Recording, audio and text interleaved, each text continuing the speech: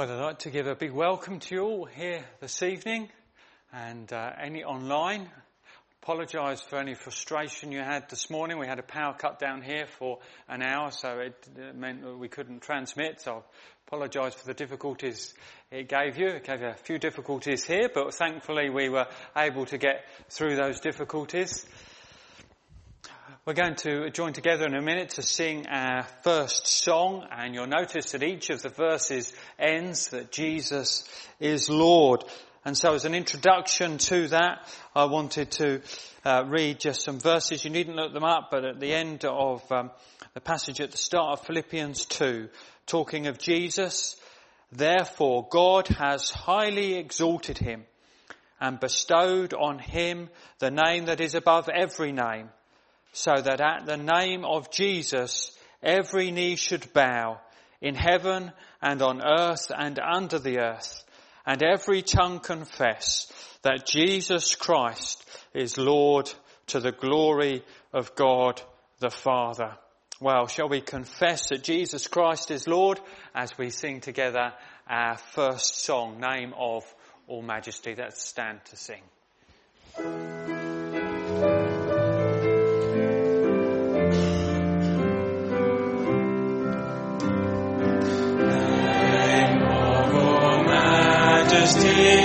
Father, blessed mystery, King of the ages, by angels adored, power and authority, splendor and dignity, bow to his mastery. Jesus is Lord, child of our destiny, God from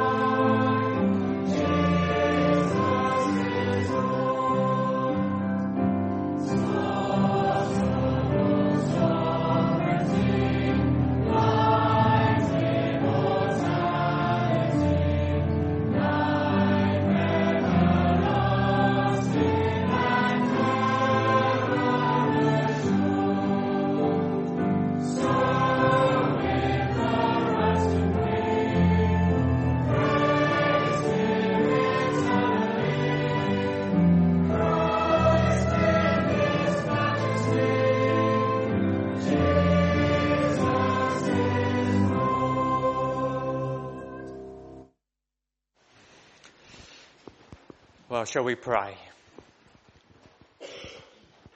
Heavenly Father, we come with that confession that Jesus is Lord. We come in praise of his majesty, the Father's only Son, the radiance of your glory, the exact imprint of your person. We come in praise of the Lord Jesus Christ. Peter could say, thinking of the transfiguration, they were eyewitnesses of his majesty. And so we want to acknowledge the glory of the Lord Jesus Christ.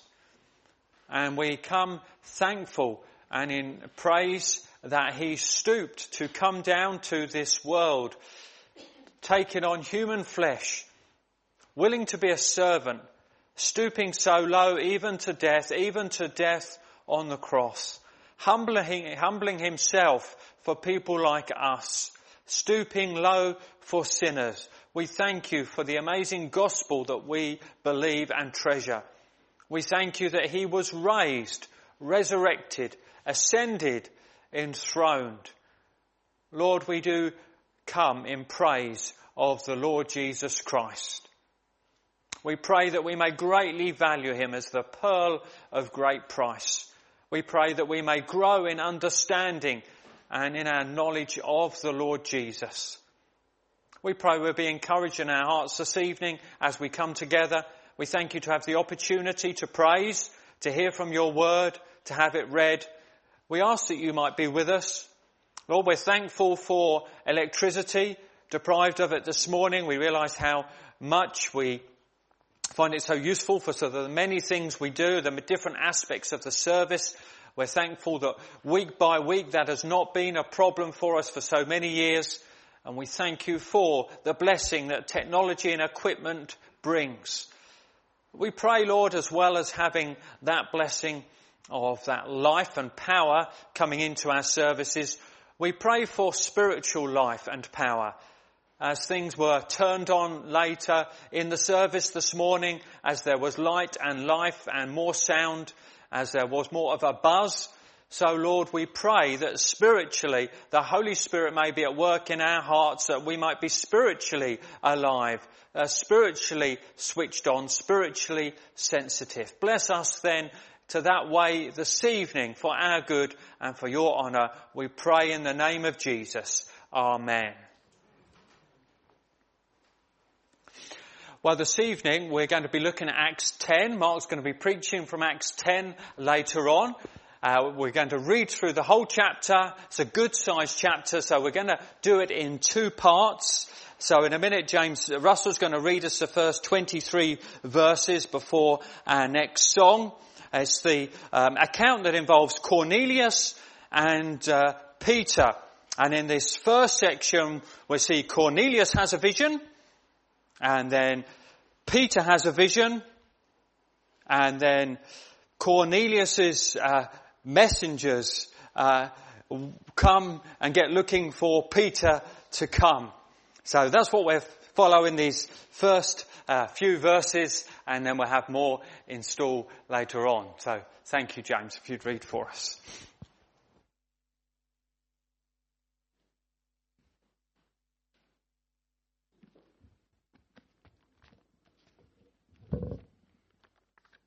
Acts 10, verse 1 to 23. At Caesarea there was a man named Cornelius, a centurion of what was known as the Italian cohort, a devout man who feared God with all his household, gave alms generously to the people, and prayed continually to God. About the 9th hour of the day, he saw clearly in a vision an angel of God come in and say to him, Cornelius. And he stared at him in terror and said, What is it, Lord? And he said to him, Your prayers and your alms have ascended as a memorial before God. And now send men to Joppa and bring one Simon who is called Peter. He is lodging with one Simon, a tanner, whose house is by the sea. When the angel who had spoke to him had departed, he called 2 of his servants and a devout soldier from among those who attended him. And having related everything to them, he sent them to Joppa. The next day, as they were on their journey and approaching the city, Peter went up on the housetop about the 6th hour to pray. And he became hungry and wanted something to eat. But while they were preparing it, he fell into a trance and saw the heavens opened and something like a great sheet descending, being let down by its 4 corners upon the earth. In it were all kinds of animals and reptiles and birds of the air. And there came a voice to him, Rise, Peter, kill and eat. But Peter said, By no means, Lord, for I have never eaten anything that is common or unclean. And the voice came to him again a second time, What God has made clean, do not call common. This happened 3 times, and the thing was taken up at once to heaven. Now while Peter was inwardly perplexed as to what the vision that he had seen might mean, behold, the men who were sent by Cornelius, having made inquiry for Simon's house, stood at the gate and called out to ask whether Simon, who was called Peter, was lodging there. And while Peter was pondering the vision, the Spirit said to him, behold, 3 men are looking for you. Rise and go down and accompany them without hesitation, for I have sent them. And Peter went down to the men and said, I am the one you are looking for. What is the reason for your coming? And they said, Cornelius, a centurion, an upright and God-fearing man, who is well spoken of by the whole Jewish nation, was directed by a holy angel to send for you, to come to his house and to hear what you have to say. So he invited them in to be his guests. The next day he rose and went away with them, and some of the brothers from Joppa accompanied him.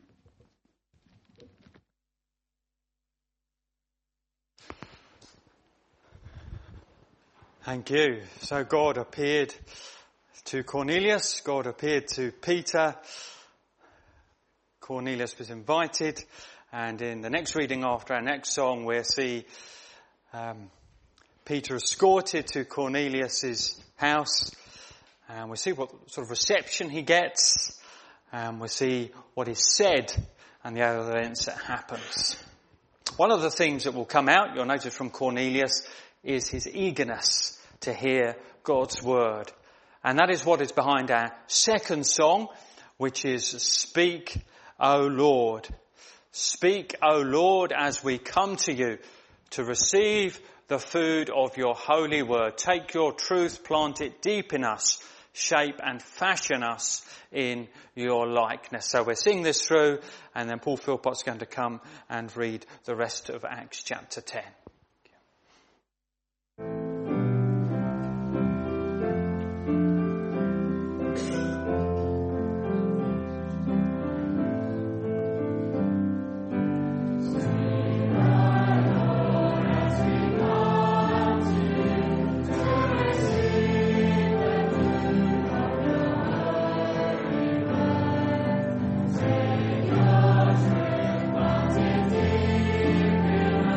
Shake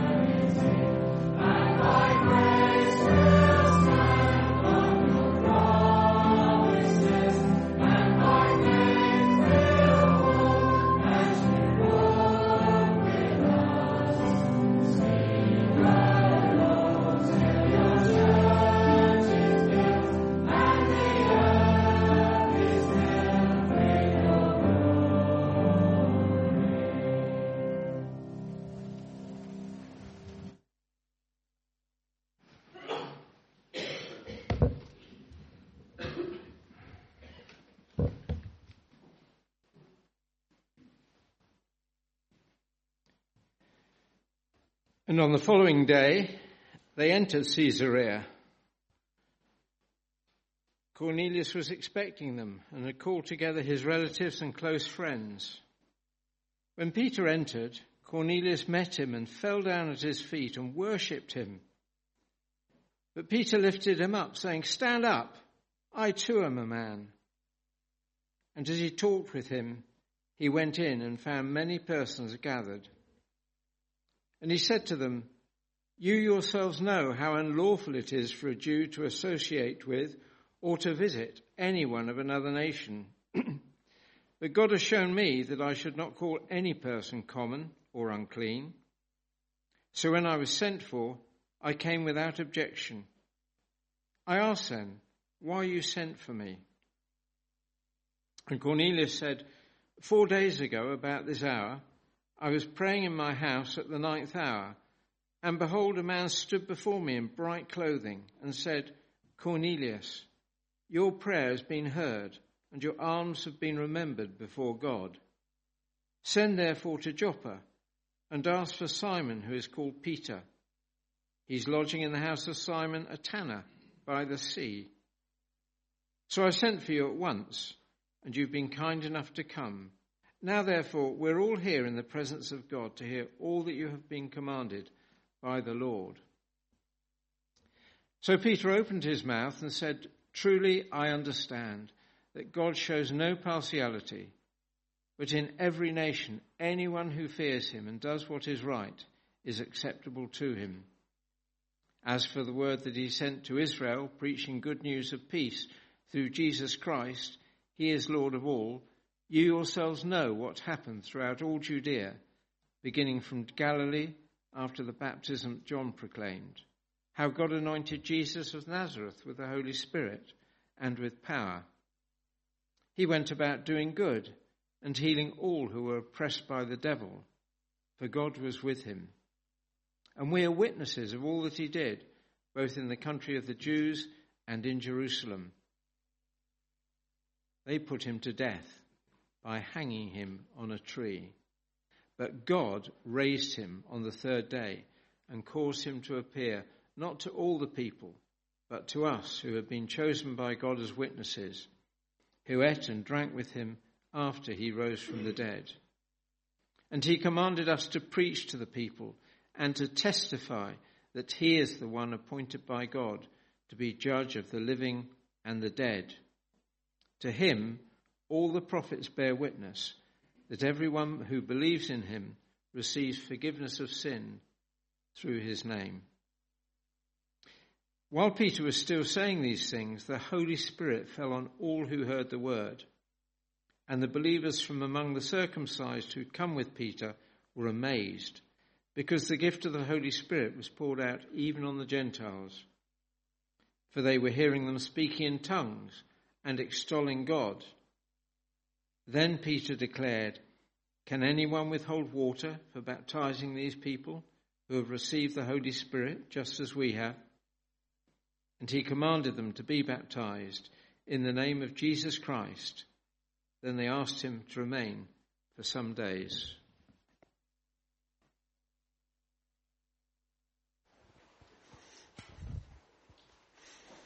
Well, we look forward to hearing more from that pivotal and exciting chapter, Acts chapter 10, in a little while. Just before I pray, I want to mention a couple of things. One is we have been mentioning in the last month or two, for those who've been involved with things here, Passion for Life, which is an initiative focused on next year to encourage evangelism, particularly approaching Easter, but is encouraging a lifetime of evangelistic outlook. And there are some training videos that have been produced, and we've sent the links to those training videos out. I sent them to the gents and Esther sent them to the ladies. If you haven't received that email, you're not on our list, you're welcome to be on our list and just let us know. Some people might want to perhaps look at one a week. There's quite a number of them, over 20 of them, but if you take one a week, about 15, 20 minutes, that may be manageable. You might want to do that. And a good week to start is this coming week. We are going to put on the bulletin each week, one for the week, for those who want to do it that way. you might want to watch it in liaison with somebody else. So what I'm going to try and do, Esther and I are going to try and watch one a week, Wednesday lunchtime, 1:00, that's the plan. I know Wednesday, 1:00 is not a very good time for most of you, so it won't be the same for you, but maybe there's a slot each week that you can think, yeah, we'll try and watch one a week, see how it goes. And you might want to liaise with somebody else. So Peter Turner was the person next to me on our men's evening when we were chatting these things through. So Peter and I have agreed to exchange a highlight by email as the week goes on. And maybe something similar might be helpful for you as well. So Passion for Life, just mention those things. The other thing I wanted to say is some of you may remember Jack Barmforth. Dear Jack came to our morning services from Millwood House for a number of years. If you do remember him, he was the one who kept saying amen. Kept saying amen to what was said. He loved the word of God. He was converted in Jerusalem, actually. Often would tell his testimony over and over again. Well, he's got weaker as the years go by. Reached 100, 101, and he passed away this last week and was taken to glory. He's one of those, like this morning, who died in faith. So just passing those on for those of you who have a memory of dear Jack, a fond memory, I'm sure. Okay, shall we join together then and pray?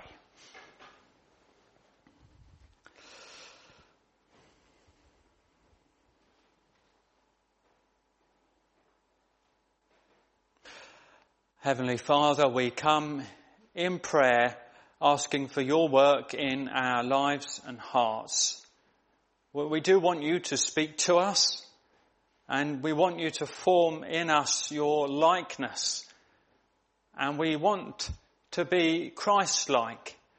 We want that mind to be in us which was also in Christ Jesus. And so we pray for that. We pray for that humility and that trust and that obedience and that love and that compassion and that servant-heartedness and that wisdom, that care for people, that faithfulness, that truthfulness. Lord, we want to be more like Jesus. We call ourselves Christians, many of us. We trust, we hope that you have made us more like him through the work of your Spirit and over the years. But we do pray that will continue and not go backwards. We pray for that as a church and for other churches that may be linked with us here this evening. Lord, it is a great grief when churches, church leaders perhaps, church members are very much not like Christ. When the surrounding folk can point fingers and see things which are major gaps in behaviour and outlook and words from those who Christians follow. Lord, forgive us where that's been the case with us and help us and the churches we know and love and care for to be Christ-like.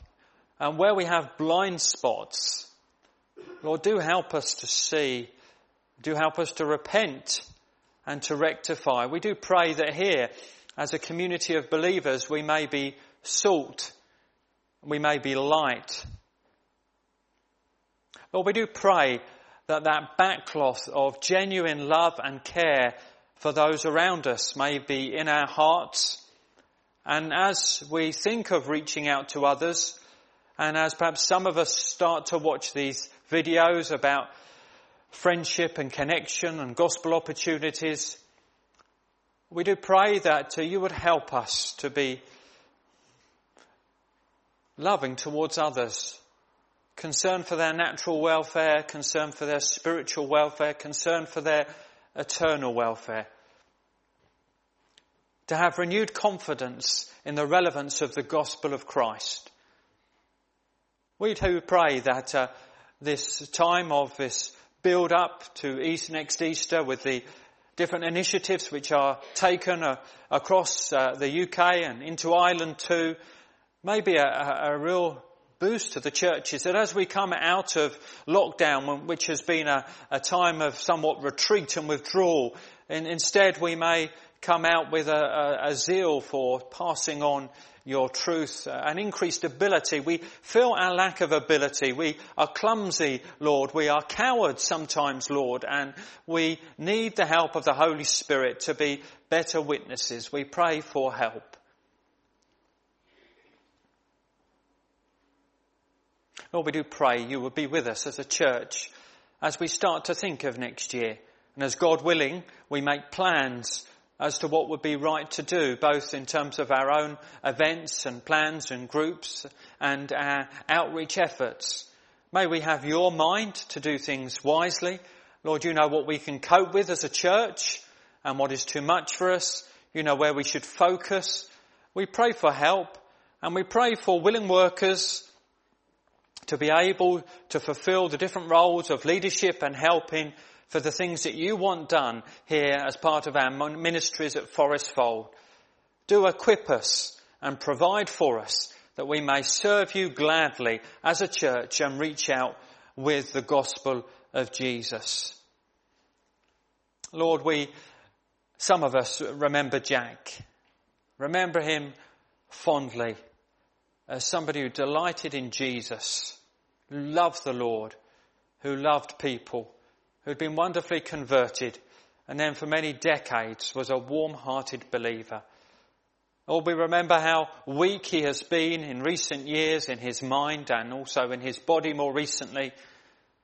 And we thank you that he is now experiencing the blessings of a better country, of a heavenly city, of a homeland.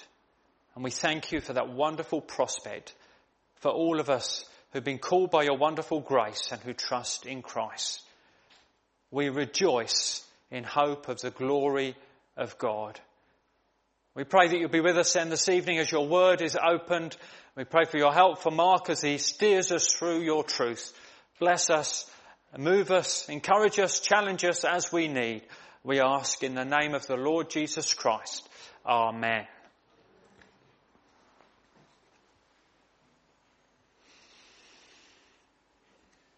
Well, earlier in Philippians 2, before the verses which point to Jesus as Lord, it says, have this mind among yourselves, which is yours in Christ Jesus. Well, that is the theme of our third song, which is, may the mind of Christ my Saviour live in me from day to day, by his love and power controlling all I do and say. Shall we sing and pray as we sing our next song?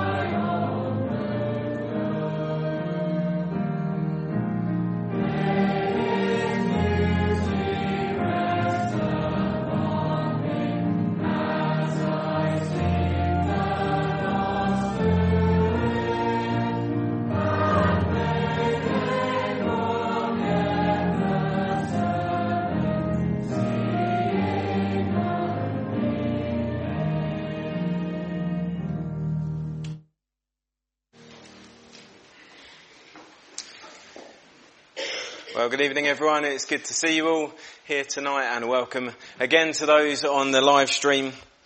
This week I've been thinking just a little bit about Passion for Life, and just thinking really about sharing the good news with the people around us, and just the huge variety of people that we have. Obviously there's some in Crowborough, but if you travel around to different towns and cities, huge variety of people. And this week I read the historical account that we've had read to us in Acts 10. And there's a lot of things that we can draw out of it that relate to us sharing the good news of Jesus today. There's some of the things in this chapter that have the capacity to give us a real boost in this. And there's also some things which I think might rightly potentially challenge us as well. And there's some challenges that may speak particularly to those of us who have been a Christian for a good number of years. This is the longest narrative in Acts. You may have noticed it was quite long as we had it read out. So we're going to go through it at pace, and we're going to draw out lessons as we go. So firstly, in Acts 10, we see that God speaks to Cornelius. God speaks to Cornelius. We meet Cornelius in verses 1 and 2 of Acts 10. If you're someone who likes to follow along, you might want to have a Bible open, and then we'll go through it. It says this, verse 1, at Caesarea there was a man named Cornelius, a centurion of what was known as the Italian cohort, a devout man who feared God with all his household, gave alms generously to the people, and prayed continually to God. So Cornelius, he lives in Caesarea, and he's a centurion. Centurions would have been paid quite a bit more than the average soldier, so he would have been pretty wealthy. He was well known, and in many ways he would have made a good Jew. In fact, people said about him that he was well respected by the whole Jewish nation. He was a devout man, and he feared God. He prayed continually, so he prayed every day when the Jews would pray, and he gave money and food generously to the poor. The fact that he gave generously shows us that he wasn't just doing it because it was a religious thing to do, that's what you should do, but he did it because he had a heart for people. He wanted to care for them, he wanted to do good. So he's acting like a good Jew, but he's not a Jew. However much people respected Cornelius, however much they liked him, he was always going to be seen as a bit of an outsider to the Jews. He was seen as being excluded from God's promises to Israel. It says this in verse 3, about the 9th hour of the day, so for us that's roughly 3 p.m, he saw clearly in a vision an angel of God come in and say to him, Cornelius. And he stared at him in terror and said, what is it, Lord? He stared in terror. This isn't the sort of angel that you see on a Christmas card with a sort of baby face and they look all cute and fluffy. Cornelius is not a small child. He's not a small child that might be scared of spiders or the dark like we heard this morning. He's a Roman centurion. He's a veteran soldier. And he stares in horror. And the angel said to him, your prayers and your alms have ascended as a memorial before God. And now, send men to Joppa and bring one Simon who is called Peter. He is lodging with another Simon, a tanner, whose house is by the sea. So you've got Simon Peter, who we'll call Peter, and you've got Simon the tanner. And tanners work with dead animals in order to convert their skins into leather. That was their job. Not a very nice job at all. Well, Cornelius may not be a Jew, but God had heard his prayers and he'd seen his generosity.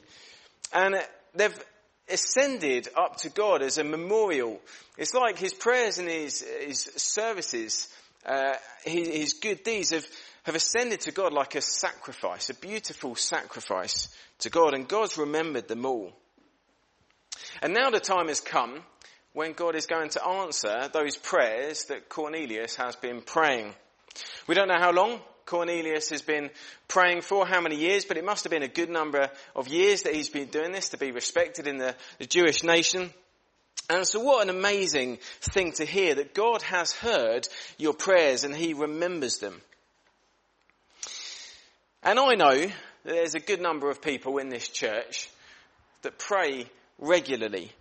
And there's a good number of people as well who are very generous with their time, with their money, with their energy. And quite often this is done in secret. Quite often our prayers and our giving is done in secret. It's not all up the front. But God sees. And he remembers these things because it's beautiful to him. And maybe you've prayed for many, many years for Sunday school, or for First Tuesday, or First Steps, or many of the other things that we do. I won't name them all, but maybe you've been praying for those things for years. And, you know, those prayers are not wasted. God remembers those prayers. He treasures those prayers.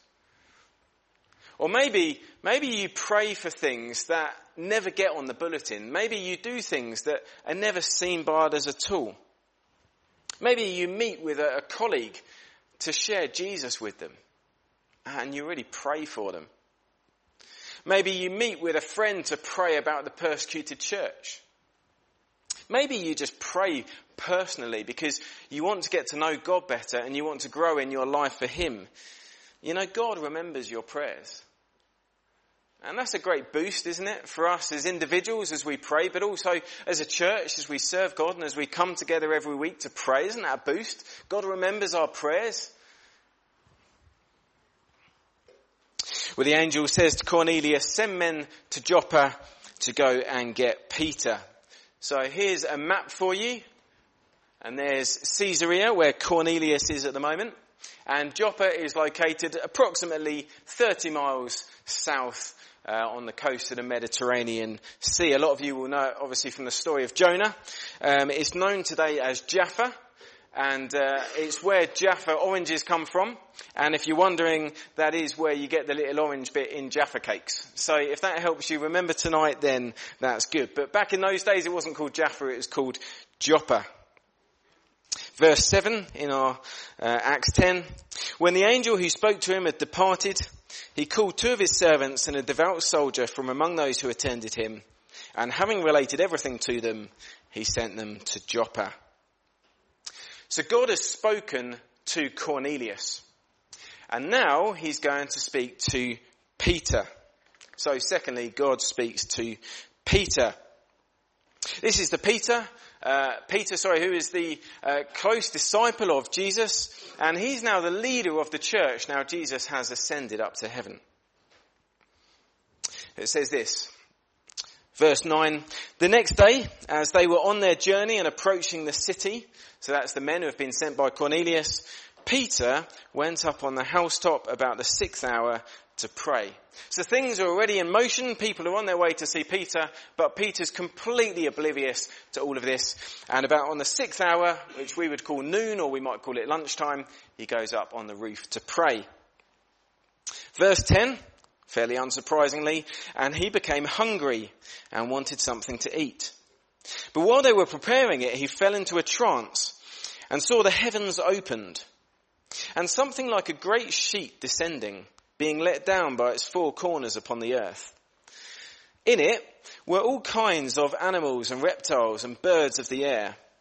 And there came a voice to him, rise, Peter, kill and eat. Well, God is giving Peter a message, and it's a message about something that Peter is very interested in at the moment, eating. But there's all sorts of animals that are in this sheet that Peter has never eaten before because he's a Jew.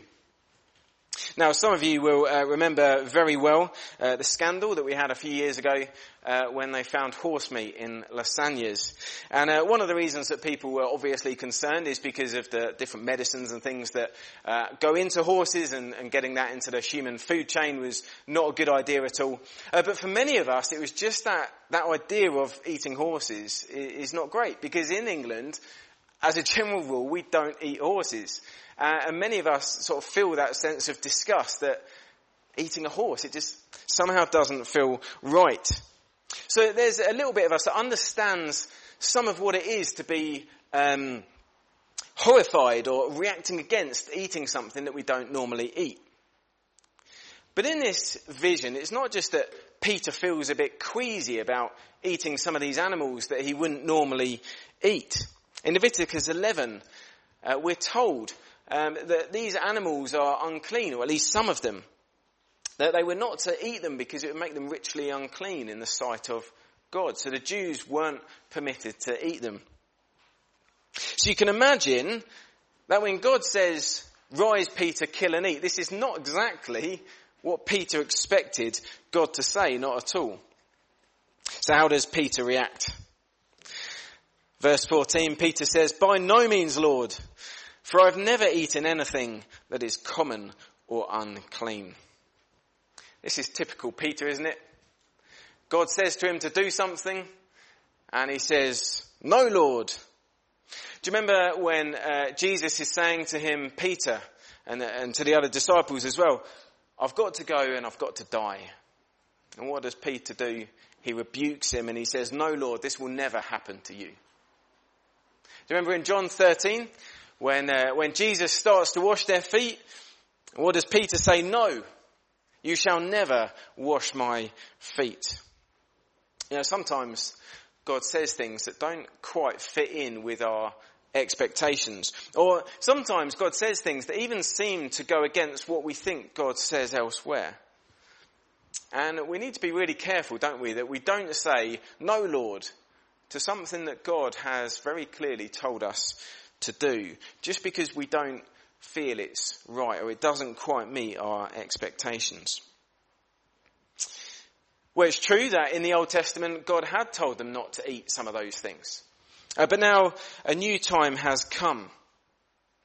This vision that God has shared with Peter isn't just about letting Peter know that he can now eat bacon, as good as that is. God is using this vision to teach Peter about bigger things and to teach Peter about people. He's not to look at the Gentiles as unclean anymore. The Gentiles too can have a place in the family of God. They too can be clean. God is getting Peter ready here to meet Cornelius and to go to Cornelius' house, something which Peter would have never done before because the Jews felt that even going into a Gentile's house made them unclean. So God's getting Peter ready. And it's incredibly difficult for us to grasp the vast chasm that existed between the Jews and the Gentiles. We don't really have anything quite like it today. It wasn't just that, they were quite different to each other. There was a bit of sort of tension sometimes because they were different. The Jews looked down on the Gentiles with a deep-seated racial intolerance. They knew that as Jews, they were descendants of Abraham, and they were God's chosen people. And so they'd kind of developed this idea that they were God's favourites. And their thinking had become twisted and biased, and it had led to racial pride and hatred. But what they'd done is they'd forgotten why God chose Abraham's family in the first place. We've heard quite a bit about Abraham in the last couple of weeks. John's been speaking on a Sunday morning. Let's go right back to Genesis 12, where God makes the promise to Abraham that we've heard about. Listen carefully to what he says. So this is Genesis 12, verses 2 and a bit of 3.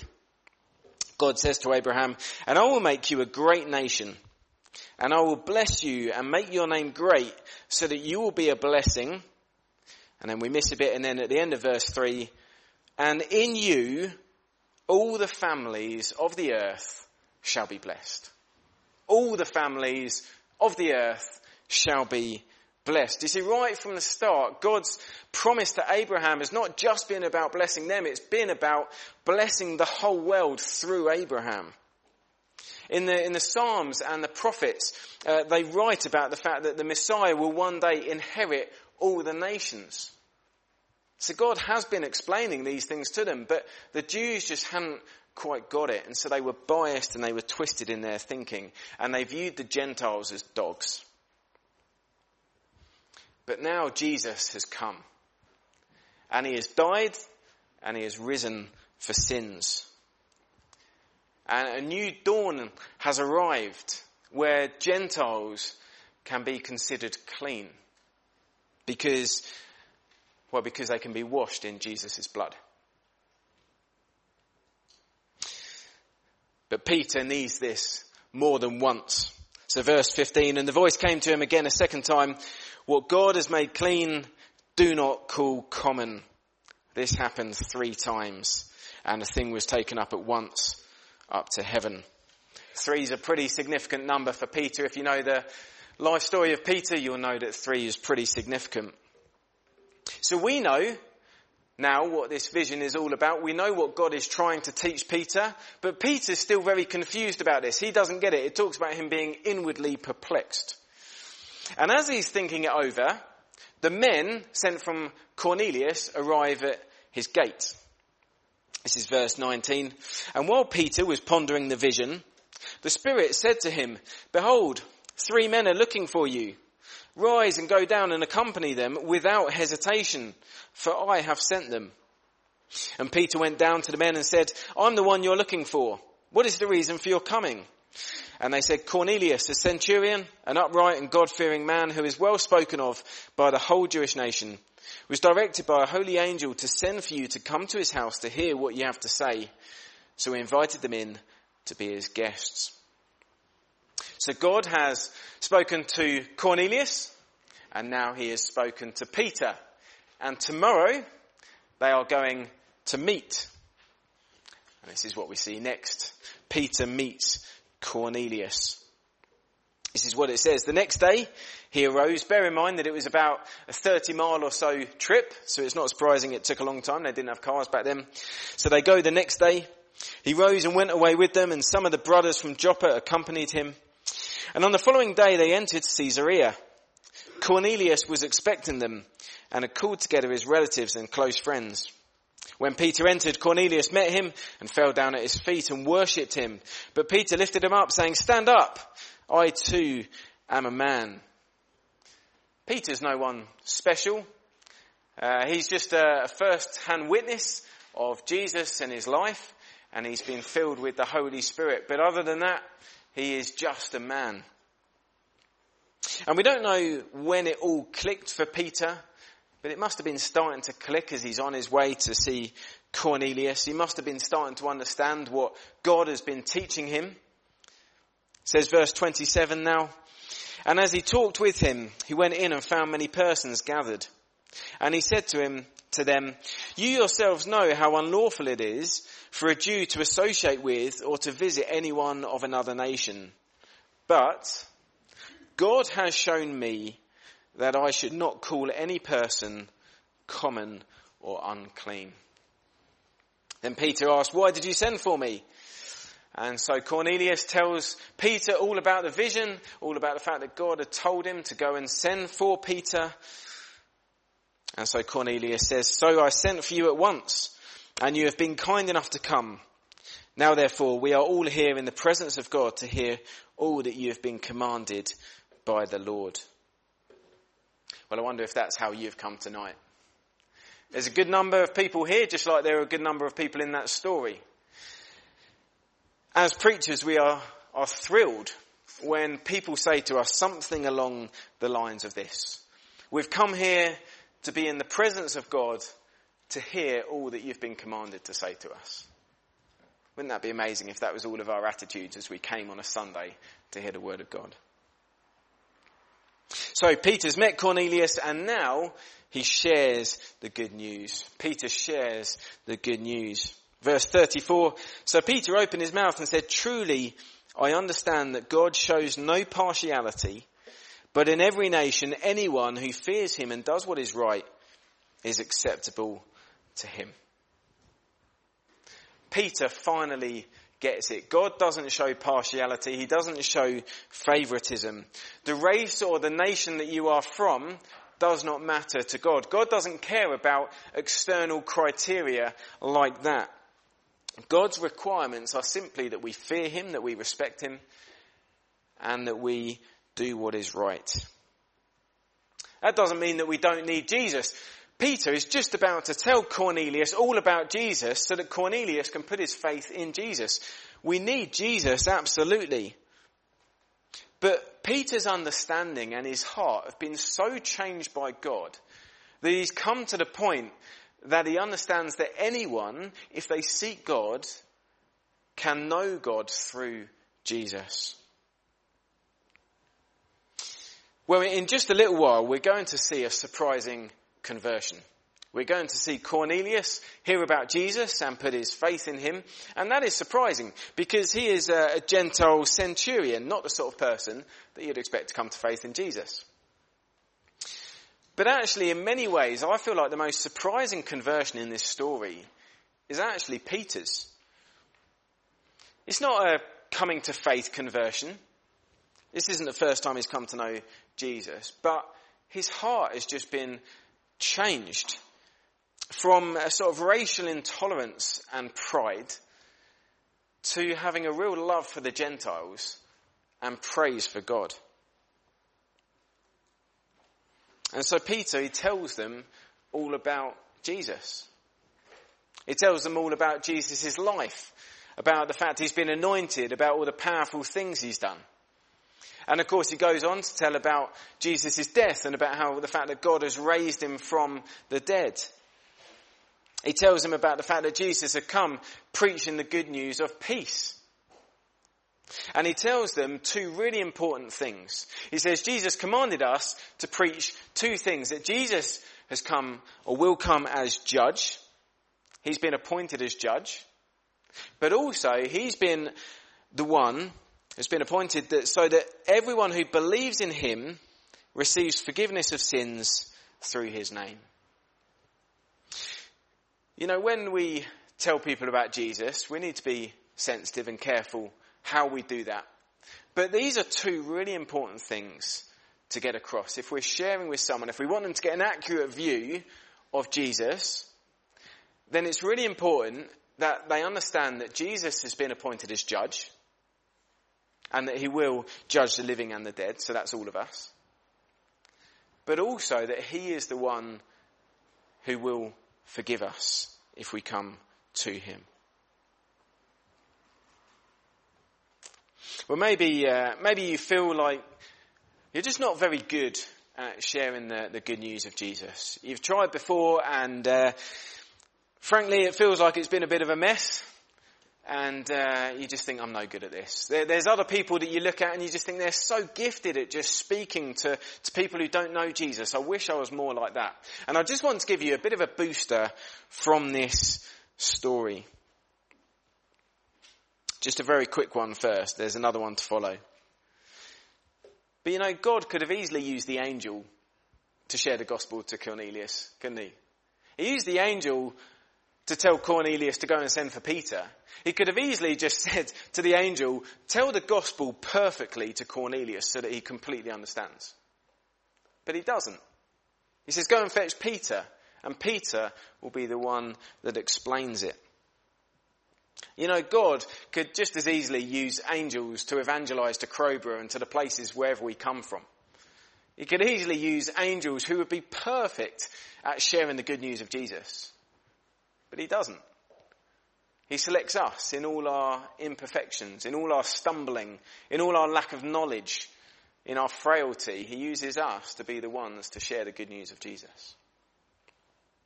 I hope that's a booster for you. But also another booster for us. In chapter 11, Peter basically recollects everything that's happened in chapter 10. There's some Jews that haven't heard what's going on, and so they criticize Peter for what he's done. And so basically Peter tells the story, so it's kind of, you're rereading a lot of what you've just read.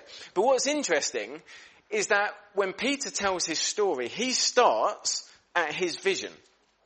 So whereas in chapter 10 we start with Cornelius' vision, in chapter 11 Peter starts with his vision. And of course for him that's where his story started, isn't it? That makes sense. He didn't know about Cornelius' vision. The story started earlier than Peter's story. And you know, sometimes God does this. So we might meet someone. It might be at work, it might be at school, college, it might be at a club that we go to, it might be that we just bump into them somewhere. And for us, that is where our story with them starts. That might be the sort of starting point for us. But God's story may well have started quite a bit earlier. It may have been that actually what God's been doing is just like he's been doing in this story, where God has been preparing both the other person and you to get to a certain point where you can meet and then they are ready to hear the gospel, the good news of Jesus. And maybe he's preparing you so that you are ready to share it in a way that is helpful. A short while ago, we had a men's event. John mentioned it already. Tonight we had Rob Pickering come and speak to us. It was a really helpful meeting. It was good. And forgive my memory if I get it wrong. I know there's a lot of men here who might be able to challenge me, but I think I've got most of this right. But at one point he was telling us when he was basically going door to door in his local area, and he was introducing himself, and he was telling people about the church and sort of inviting them along. And he'd done quite a few houses, and he got to the last house that was on the patch that he was doing. And there was a guy outside. And he was a guy and he had all his tattoos on him. And Rob sort of thought in his head, he sort of thought, really, Lord? Do I have to talk to this guy about church? And he told us how he thought it'd be so nice just to sort of finish one house early. You know, just kind of, he's done quite a lot, just skip the last house, head back to the comfort of his church, have a cup of tea. Something quite nice. But he plucked up the courage and said hello to this guy. And he said it was the best chat he'd had in ages. And I was chatting with John this afternoon to try and get the facts right. And I remembered that this is what had happened. This guy had been praying just the day before that God would provide someone for him to talk to. Isn't that amazing? Just the day before, this guy had been praying that God would send someone to talk to. God may already be preparing people to meet us, and we don't even know these people yet. And yet God may already be preparing people.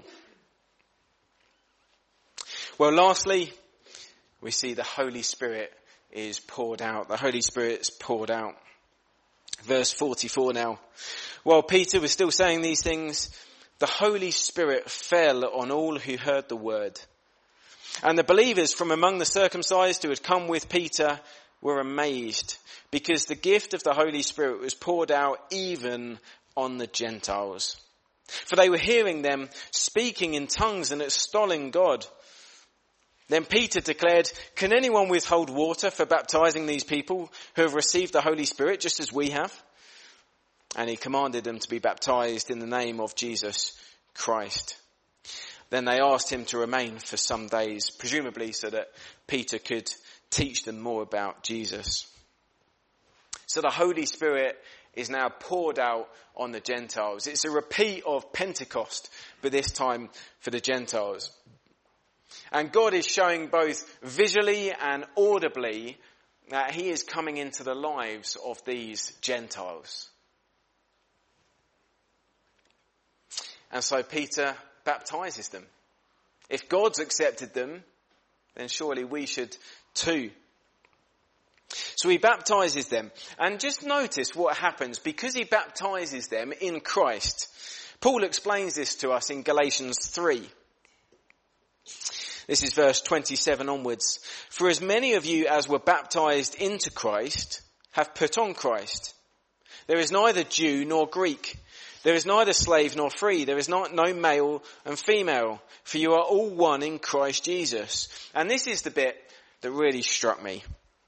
And if you are Christ's, then you are Abraham's offspring, heirs according to the promise. So Cornelius and his family are not Jews. They were excluded from the promises originally, but now because they've put their faith in Jesus, the promises now apply to them. They are now in the family of God. And that's exciting news for us, because most of us here, if not all of us, are not Jews by birth. We're Gentiles. And yet the word quickly spread around the world, and it's reached Forest Fold in Crowborough, and so many of us have heard it, and we too can now be in the family of God, that those promises to Abraham now apply to us. We're in the family.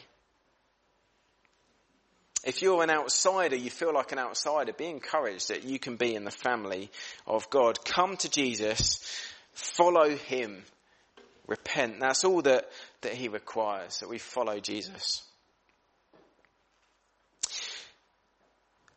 We're nearly finished, but I just want to finish with just some challenging questions for us Christians, those of us who are Christians. Maybe especially for those of us who have been Christians for many years. Peter has seen so much of Jesus. He followed him around as Jesus was ushering in this new era, this new covenant.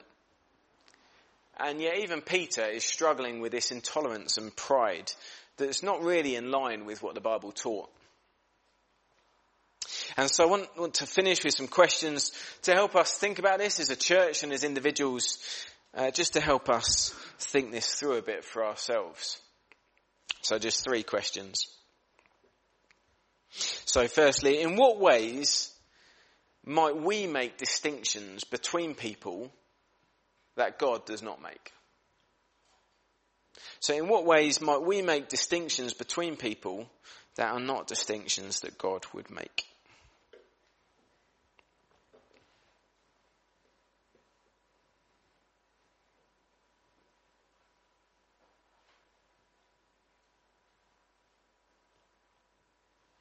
Secondly, are there any cultural assumptions that we might have that God might challenge? So do we have any cultural assumptions that we might have that God might challenge?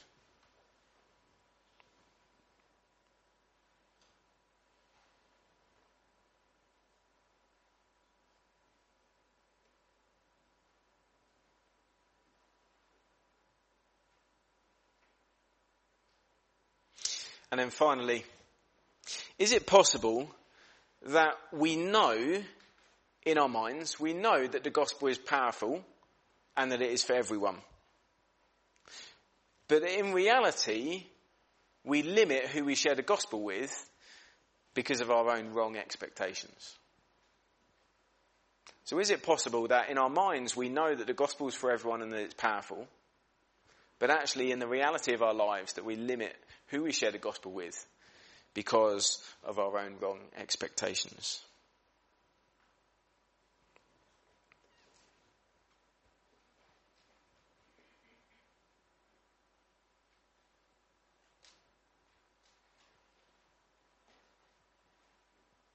Well, one of the things that might be really helpful to do is actually to chat to other people, chat to people in the church. Sometimes you find that these cultural assumptions that we might make are actually wrong. We didn't realise, but actually someone else who sees things differently explains to us, no, that's wrong. So it's good to, maybe a good opportunity to chat about these things and think about them more fully, especially as we think over the coming months about how we share the good news of Jesus with the people around us. So there's been a good number of encouragements in Acts 10, some good boosters. There's also been some challenges, but I hope it's been useful for us to look at that account in Acts 10. We're going to sing our final song now, and I chose it particularly for the last couple of lines of the last verse, if we can have those on there. From each tribe and tongue and nation, you are leading sinners home. So when the musicians are ready, we'll stand up and we'll sing.